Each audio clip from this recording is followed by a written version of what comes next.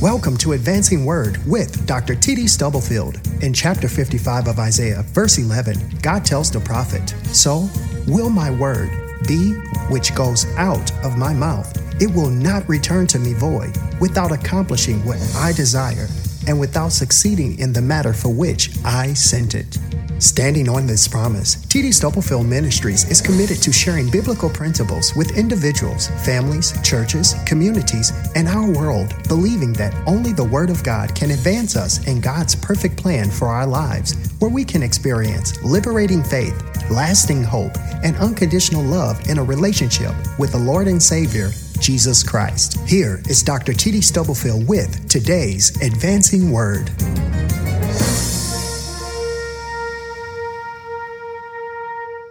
I have been preaching a series of sermons from 2 Corinthians chapter 8, verse 9. This is the third sermon in that series. I want us to turn again to 2 Corinthians chapter 8, verse 9. It says, "For ye know the grace of our Lord Jesus Christ, that though he was rich, yet for your sakes he became poor, that ye through his poverty might be rich." We return to the overarching theme, the economics of grace, because this is a passage that deals with the distribution, the consumption of wealth in the spiritual realm. And part 3, I am tagging as the release of Christ's provision. The release of Christ's provision. Part 1 was the riches of Christ's person. Part 2 was the revelation of Christ's poverty. That's what we looked at last week. And as we looked at part 2 last week, we learned that Christ experienced poverty. The Lord Jesus Christ experienced poverty in a number of ways. When we asked the text the question, and the larger context of the Word of God, the question, in what way did he become poor? What we learned is that he became poor, first of all, in the intimacy of his heavenly relationships, because something mysterious, we can't really grasp it. It is so beyond our comprehension, but something happened in his relationship in the triune union of God. We see the apex of it in his cry from the cross, my God, why hast thou forsaken me?" And so there was poverty in the intimacy of his heavenly relationships. There is also poverty in the incarnation of his human revelation, because he was born as a man and took on the form of a servant. And the point I made last week is that so reflective of this poverty is that throughout his life, he borrowed things. And at the end of his mission on earth, he borrowed a cross. And you know why he borrowed a cross? Because it was a cross that did not belong to him. It belonged to you and it belonged to me, because he was at all points tempted like as we are, yet without sin. He was not worthy of that cross, but he bore that cross because of you and me. And then he experienced poverty in the implementation of his holy redemption, because he died an excruciating death on the cross, a cross that was not his, because of his love for us. And so our ancestors would sing, Calvary, Calvary, surely he died on Calvary. And so today we come to the final movement of this text, and the phrase jumps out before us, the very last phrase in the text, which says that through his poverty we might become rich. Through his poverty, we might become rich. It's reported that after his death, the death of John D. Rockefeller, that someone asked his estate attorney, how much did he leave? And the attorney, some would say being sarcastic, said, everything. How much did he leave behind? Everything. And by the way, it's the same amount you and I are going to leave behind. But as I thought about that on a much more profound level and a much more serious note, when you think about what Jesus left, he left everything. Not only did he leave everything in glory, but he left everything here. There's nothing he held back for you or for me.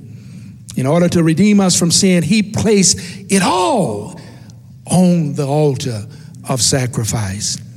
His voluntary and willful abasement, his undeserved shame and suffering, all of this on the basis of his love for us, everything, and his everything offering is the basis of unfathomable provision for each of us today.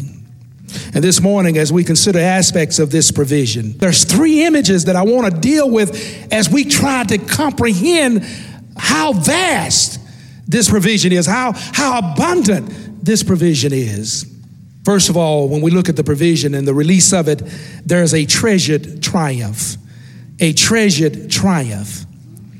Every time I read it at the end of Isaiah's moving messianic hymn to the life of the suffering Savior and servant, and how the Father responded to his sorrow, to his sacrifice, and to his silence and suffering, I read these words. I'm always moved. It says, therefore will I divide him a portion with the great, and he shall divide the spoil with the strong, because he hath poured out his soul unto death. Those words occur right at the end of Isaiah 53, when he opens it by saying, who hath believed our report, and to whom is the arm of the Lord revealed? But here it says, he will divide him a portion with the great, and the son shall divide the spoil with the strong. What Isaiah does here is he evokes a military image. And what is that image? It is the image of a conquering general. A conquering general who, upon returning from the battle, returning with his troops, having conquered the enemy, the opposition, the spoils of victory are divided among the soldiers. You know, this same language is used in the Gospels, particularly in the Gospel of Mark. Jesus says in the Gospel to his critics, he says, no man can enter into a strong man's house unless he binds the strong man. And then when he binds the strong man, he can spoil his goods. See, this text that we've been looking at for 3 weeks is just another way of expressing in the New Testament how the Lord has bound the strong man. Strong man that you and I couldn't handle. This strong man that worldly wisdom couldn't handle. He came down and bound him. And he spoiled his goods. A few years ago, I looked at this text and I said, it's just a bust. Y'all know what a bust is. I hope you haven't been in one, but B-U-S-T. It's a bust. Because B-U-S-T stands for blessings under satanic tyranny. And what he did is busted that. And everything that the devil had taken from us, the Lord took it back. He took it back. He took back stolen property. And we have the same image there. We have the same image in Ephesians, where Paul says that the ascended Christ led captivity captive. He quotes from Psalm 68, stanza 18. He says he led captivity captive and he gave gifts. He looks back at his church. That's why no church should have to beg, barter, and steal. God has given us everything we need. It's all in here. All the gifts, all the resources, everything we need is here. It can be said of any local church, but he led captivity captive, and as he ascended, the Bible says he gave gifts. He gave gifts unto men. When I was growing up in West Tennessee, and we didn't have video games, and there was probably, particularly when I was 8, 9 years old, one television in the neighborhood. It was black and white. I'm not talking about the outside of the television. So we didn't have all the luxuries and amenities that our young people today are so accustomed to. They just take them for granted. We had to create our own games. It was amazing how you could spend an afternoon riding a stick named Trigger.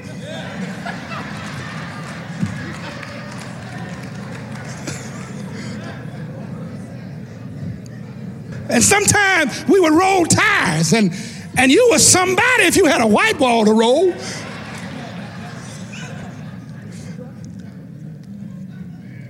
But there were some Sunday afternoons we played baseball, and we choose teams. And the idea was you wanted to get the best player on your team. And you knew who had what gifts in the family and in the neighborhood. So we had a way of choosing up. And then you get the first choice, and that first choice gave you a great advantage. Well, I'm here to tell you this morning that I have the best player on my team. I have the best player on my team, and his name is Jesus. And because he's on my team, the game might go into overtime, but we're going to win. He's the best player. He's on my team. I'm telling you today, because of this provision that he has released for us, we're not losers, we're winners. And so we should act like winners. We should live like winners. We should worship like winners. We should pray like winners. And because it's a stewardship series, I'm going to say this. We should give. We should give like winners, not like losers. And so when we see this, through his poverty, we become rich. I want you to see, first of all, there is a treasured triumph, but there's also a treasured trust. Not just a treasured triumph, but a treasured trust. While the first image that I've shared with you is drawn from the military, the second one that supports this text in its larger context in the New Testament is a judicial or legal image. As members of God's family, we are children, and according to the word of God, royal family. I love the way Paul says it in Romans 8 and 17. He says, we are heirs with God and joint heirs with Christ. We are the bountiful beneficiaries of a living trust whose riches are unsearchable. Listen to how the Message translates Hebrews chapter 9, verses 15 through 17.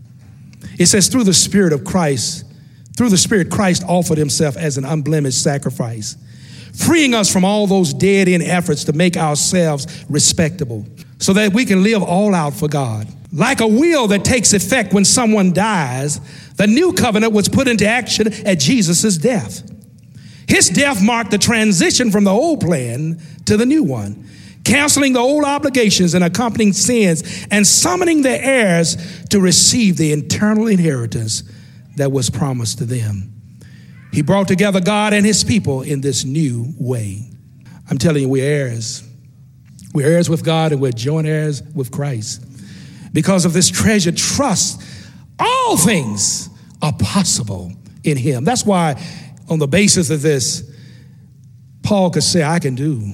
When you look at the trust, when you look at how we've been written into this living trust, we can say all things are possible and I can do all things through him that strengthened me. A few centuries earlier, this is why David could say, I've been young and now I'm old, but two things I've never seen is the righteous forsaken or his seed begging bread. Do I have any witnesses here that there's nothing too hard for God? Whatever you need, God's got it. Whatever you want, in his will, God can provide it. There's nothing too hard for him. He's written us in the will. The problem is our perspectives are flawed. The cartoon series Lola, written by Steve Dickinson and Todd Clark. Lola is salty and she's sassy. She's quite a character. Her grandson Sammy came to her, and Sammy said to his grandmother, says, love really worth it? And Lola responded, worth what? Sammy said, the ups, the downs, the ins, the outs, the highs and the lows. And Lola said, it's all worth it when the insurance kicks in.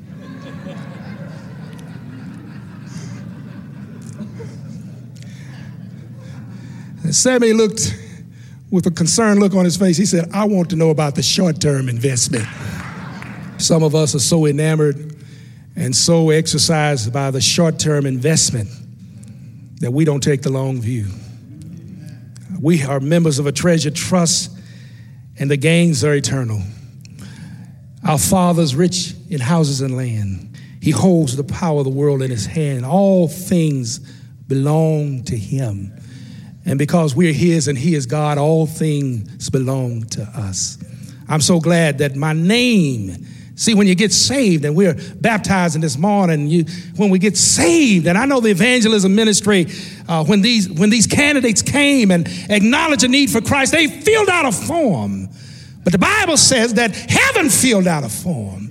And there's a record in glory where your name has been written in the book of life. And that's the only record that really matters. Other records will go and be placed into archives. But I tell you, when your name has been written on heaven's roll, you become a member of this treasured trust. Paul says it's an eternal inheritance that God has made available to his saints. So there's a treasured triumph and there's a treasured trust, but in what other way does his poverty make us rich? There's a treasured transformation, a treasured transformation. The last image that communicates the release of Christ's provision in this text is drawn from the field of agriculture. When you have an opportunity to read John chapter 12, verses 24 and following, and let me set up the context. Inquiring Greeks have come to Jesus. They want to know more about his ministry, and he doesn't answer their question directly. He answers it indirectly as he thinks about the sacrifice that he's about to make for all of us. He says, I tell you the truth, unless a kernel of wheat falls into the ground and dies, it remains a single seed. But if it dies, it produces many seeds. And then he went on to say, he who would love his life will lose his life. But the one who loses his life will gain his life. God offers us in this final movement of our text, as we look at the treasured triumph and the treasured trust, but also a treasured transformation. He offers us as we lose ourselves in him. And this is the challenge every day of our Christian life, is to say, not my will, but your will be done. He offers us new possibilities. He offers us new potential. He offers us new perspectives. It's what Paul was talking about when he says, old things are passed away and all things have become new. I'm intrigued by the story of a woman named Osceola McCarty. She's passed away now. She's gone on to be with the Lord. But this woman worked as a washerwoman. She worked as a washerwoman for doing laundry for people, this black woman, for 75 years.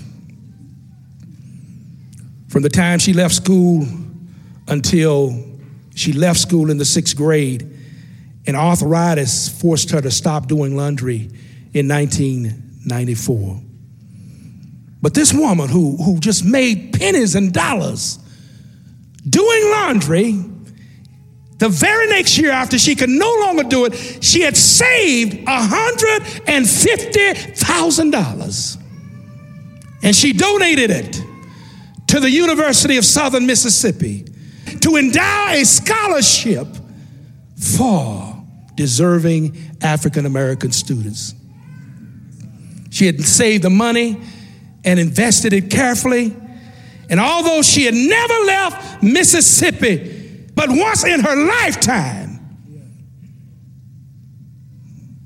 she subsequently traveled through the United States. And in 1996, when the Olympics came to Atlanta, she was one of the torchbearers. And she received an honorary doctorate from Harvard University. She was not no John D. Rockefeller, but she had a love for God and a love for young people in her heart. And just with pennies from her laundry work, she was able to endow a scholarship. You know what amazes me is how our ancestors did so much with so little, and how we do so little with so much. A treasure transformation.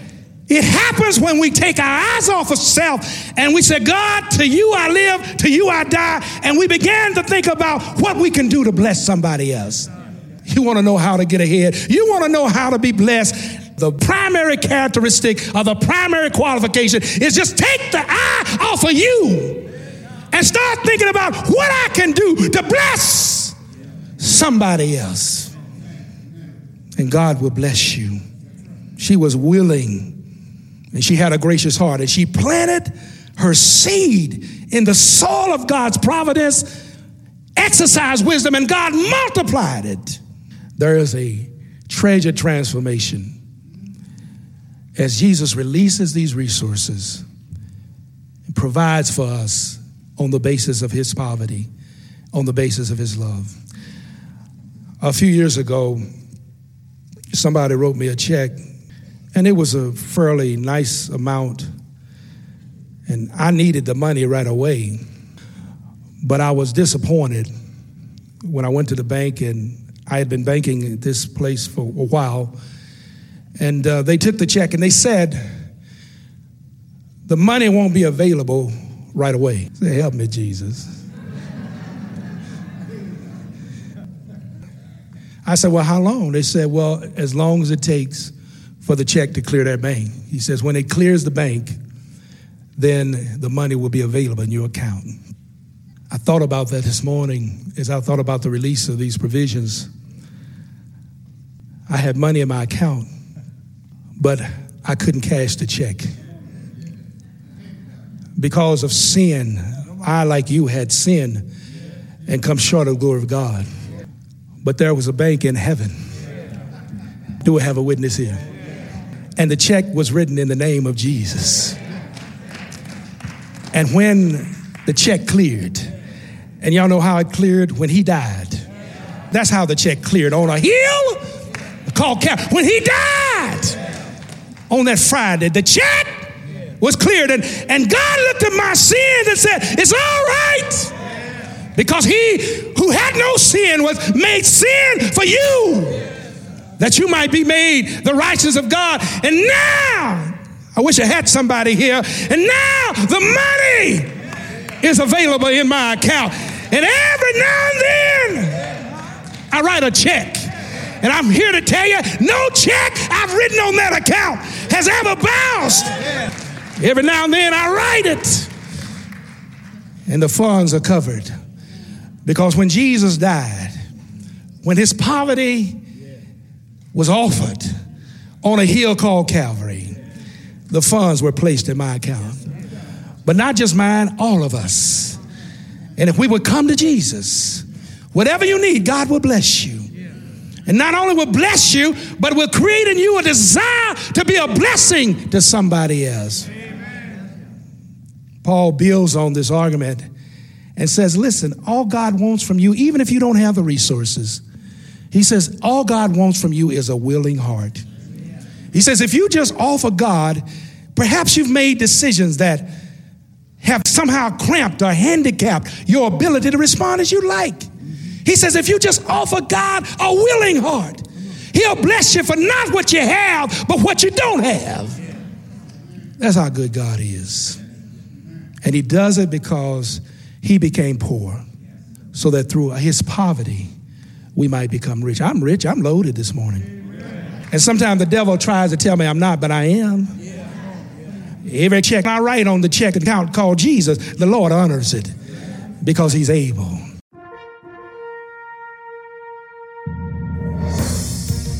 You have been listening to Advancing Word with Dr. T.D. Stubblefield. We pray that you have been encouraged with what your ears have heard and your hearts have felt. Explore our website at tdstubblefield.org for more information about us and to obtain resources provided by T.D. Stubblefield Ministries.